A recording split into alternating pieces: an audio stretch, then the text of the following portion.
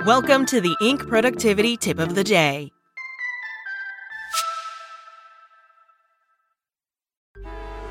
Traffic jams, tailgating, pile-ups. Ugh, the joys of driving. How could it get worse? The federal government wants to have a say in what you drive. That's right. The Biden administration's EPA is pushing mandates that would ban 2 out of every 3 vehicles on the road today. Don't let Washington become your backseat driver. Protect the freedom of driving your way. Visit EnergyCitizens.org. Paid for by the American Petroleum Institute. Welcome to the Inc. Productivity Tip of the Day. Today's tip: 5 science-backed reasons you're more successful than you think, from Jeff Hayden.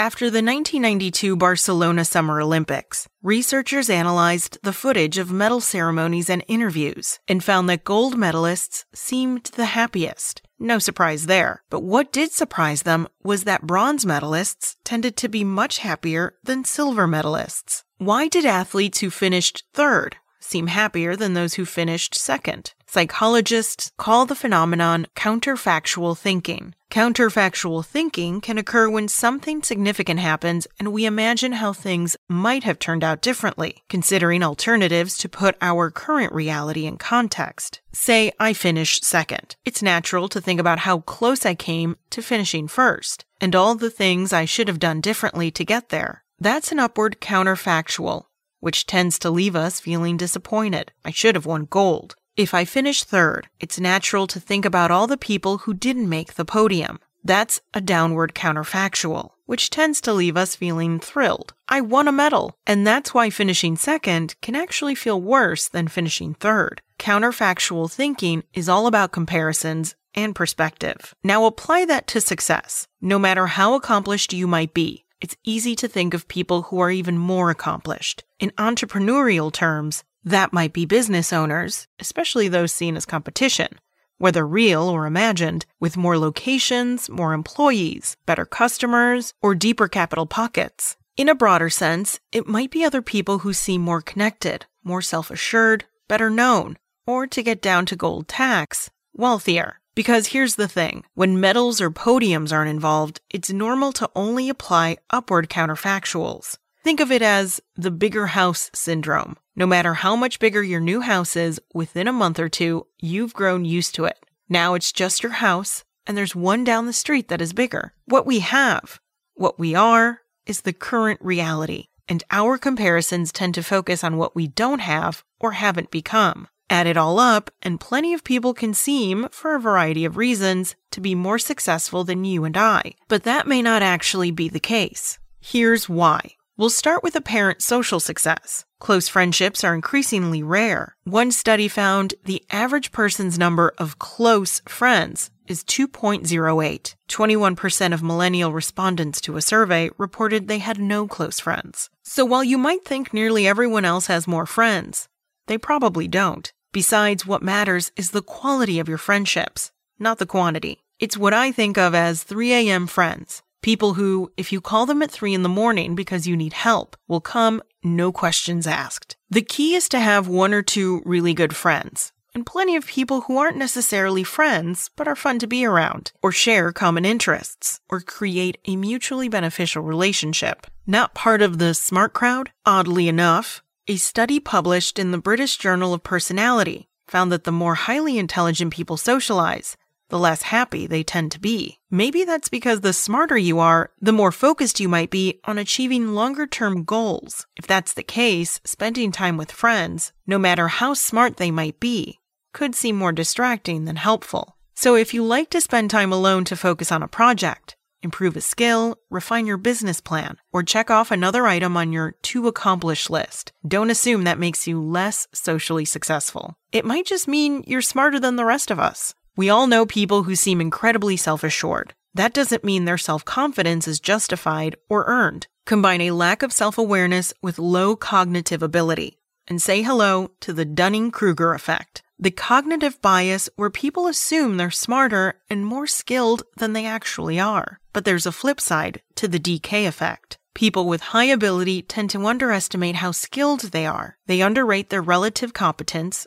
at least partly because they assume tasks that are easy for them are just as easy for other people. Don't think you have all the answers? Don't automatically assume you're right? Are more likely to say, I think, rather than I know? That could mean you're smarter and more accomplished than you think. Because wisdom and success comes from realizing that while you might know a lot, there's still a lot you don't know and are eager to learn. Money matters, but where feeling successful and happy is concerned, money doesn't matter nearly as much as you might think. As a study published in the Journal of Positive Psychology found, affluence is a weak predictor of happiness, according to this famous 2010 Princeton study. Beyond $75,000, higher income is neither the road to experience happiness nor the road to relief of unhappiness or stress.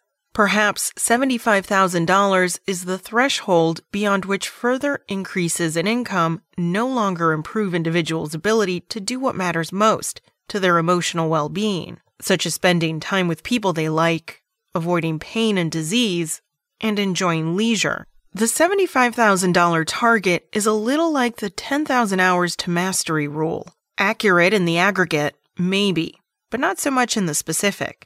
Your number may be $100,000, or it may be $35,000. Instead of defining success by a finish line, a number, a metric, a certain house or car or public profile, define success by whether you get to do work you enjoy, work that leaves you feeling fulfilled, satisfied, and happy, work that allows you to control, as much as possible, your own destiny. And then define success by whether you have the opportunity, at least occasionally, to make positive choices, to spend a portion of your income on things that you want to do, investing, recreation, supporting a cause, whatever makes you feel more fulfilled and happy. If you can do that, you're successful, and will likely feel more successful than people who have more money, because money can only change the degree of your level of happiness and fulfillment, not its fundamental nature.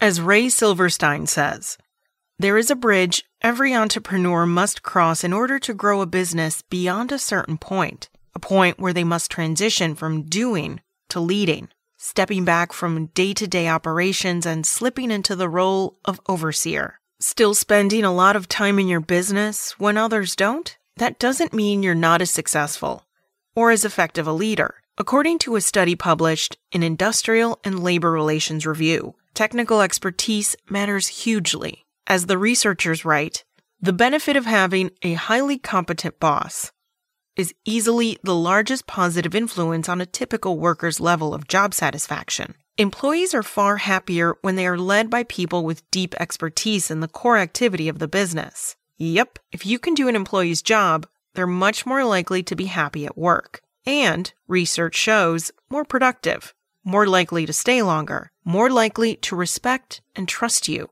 more likely to listen to and follow you. Think of it that way, and no degree of upward counterfactual thinking can make you feel you aren't a good leader, because the best leaders lead by permission, not authority.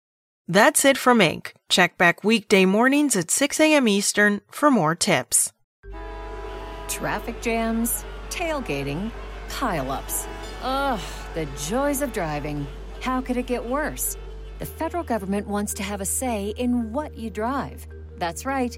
The Biden administration's EPA is pushing mandates that would ban 2 out of every 3 vehicles on the road today. Don't let Washington become your backseat driver. Protect the freedom of driving your way.